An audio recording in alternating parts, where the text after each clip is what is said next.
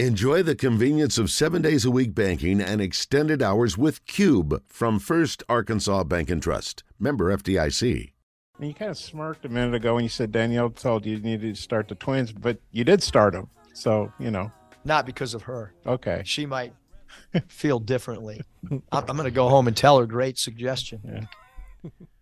Well, you already did it. Why not just give her credit? That is, I mean, I'm not a guy to tell anybody how to run a marriage, obviously, but that seems like 101. Like, make her feel good about it. No brainer. I don't get that at all. It'd be like Dana telling Joe, listen, what you really ought to do is you really ought to push the dry ribs. I think those are really the best way to go. And then Joe's like, well, I push them, but not because Dana told me to.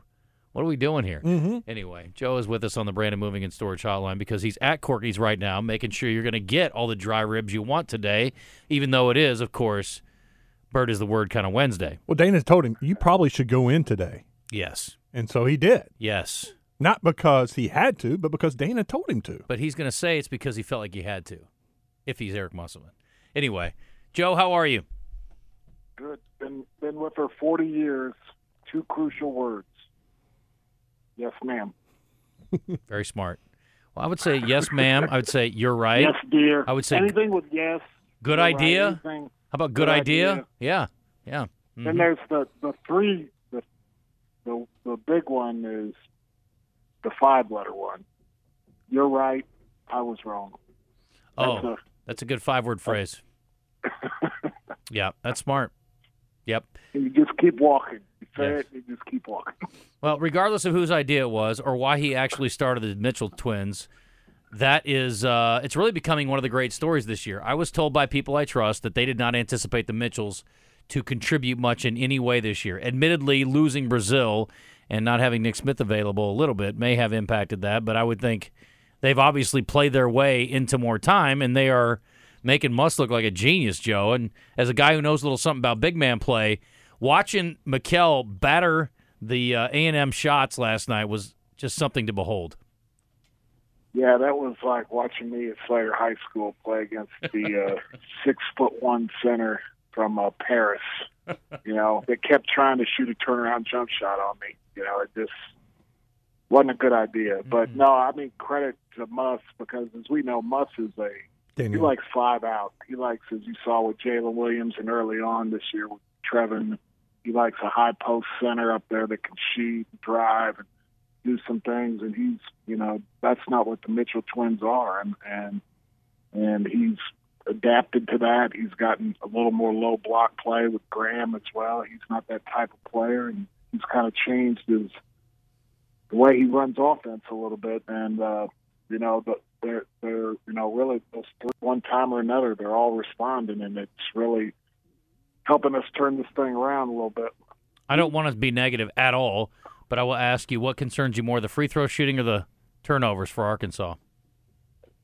I mean, if you have high, you can win. Now you can't go nuts, crazy bad from the free throw line, but you can win a few games, with some questionable free throws. But I mean, if you're hit, it kind of depends, Justin. I mean, if you're in a game where you shoot 35 and you miss, 16. Then it's kind of the volume, the number that you get. But I mean, turnovers are always if you ask 95% of the coaches, that's the first thing they look at when you look at a stat sheet. You look at it, that you just turning the ball over, and that when you turn it over, you don't even get a chance to make a shot. Right. It's an empty possession, so. With free throws, you got a chance. With turnovers, you got no chance. I would argue, I would venture a guess, and I don't have the time or the resources to research it, but I would guess that last night is the first time in University of Arkansas history that they have ever won a game by double digits where the other team shot 20 or more field goals than they did. It was a strange game. I mean, especially because you look at it and you're going, these are 2 pretty good defensive teams. A&M's been on a good defensive run. Arkansas puts their head defensively. And then, you had 151 points scored between the 2 of them. And then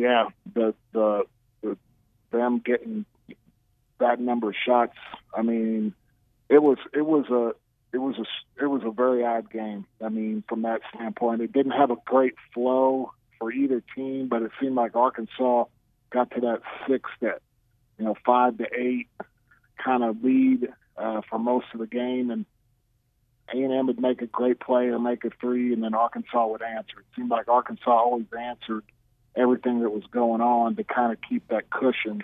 So, but no, it you would look down there, if you were just watching it and couldn't see the score, there were times when you were like, how are they up 6? How are they up 8? But, that's a credit to them. They did the things at the right time. Their timing was very good last night with offensive rebounds, made shots, defensive plays. They happened when they needed them the most. It's crazy, Joe, because their offense, it just still doesn't – it's not smooth. And they shot 50% from the field. They scored 81 against A&M. They said on the broadcast no one had scored more than 30 in the first half. They had 41 in the first half. It just 42.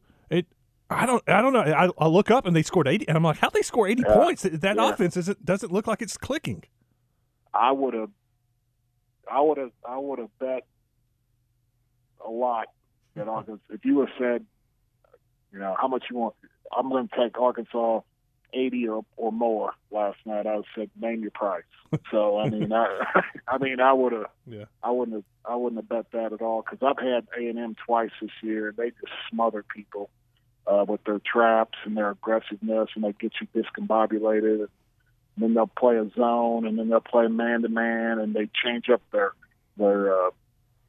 pick and roll coverages, and they just thoroughly try to confuse you. And again, I thought Arkansas at times for most of the game last night kind of figured out what they were doing, but I also think what really helped them is they attacked those traps. They attacked that press. Sometimes that press is, most of the time they run that 1-2-2 just to eat clock, so that when you try to get it, and Arkansas did a good job of attacking that. They extended their defense, and they did a nice job several times of getting the ball up the floor and not letting them just get away with, staying in front of us. And now we start our offense with 20 seconds on the clock instead of 25 or 28. So, I mean, I thought they did a nice job of not letting them get away with that it's kind of a dummy, pretend press. And Arkansas, did a nice job attacking it at times.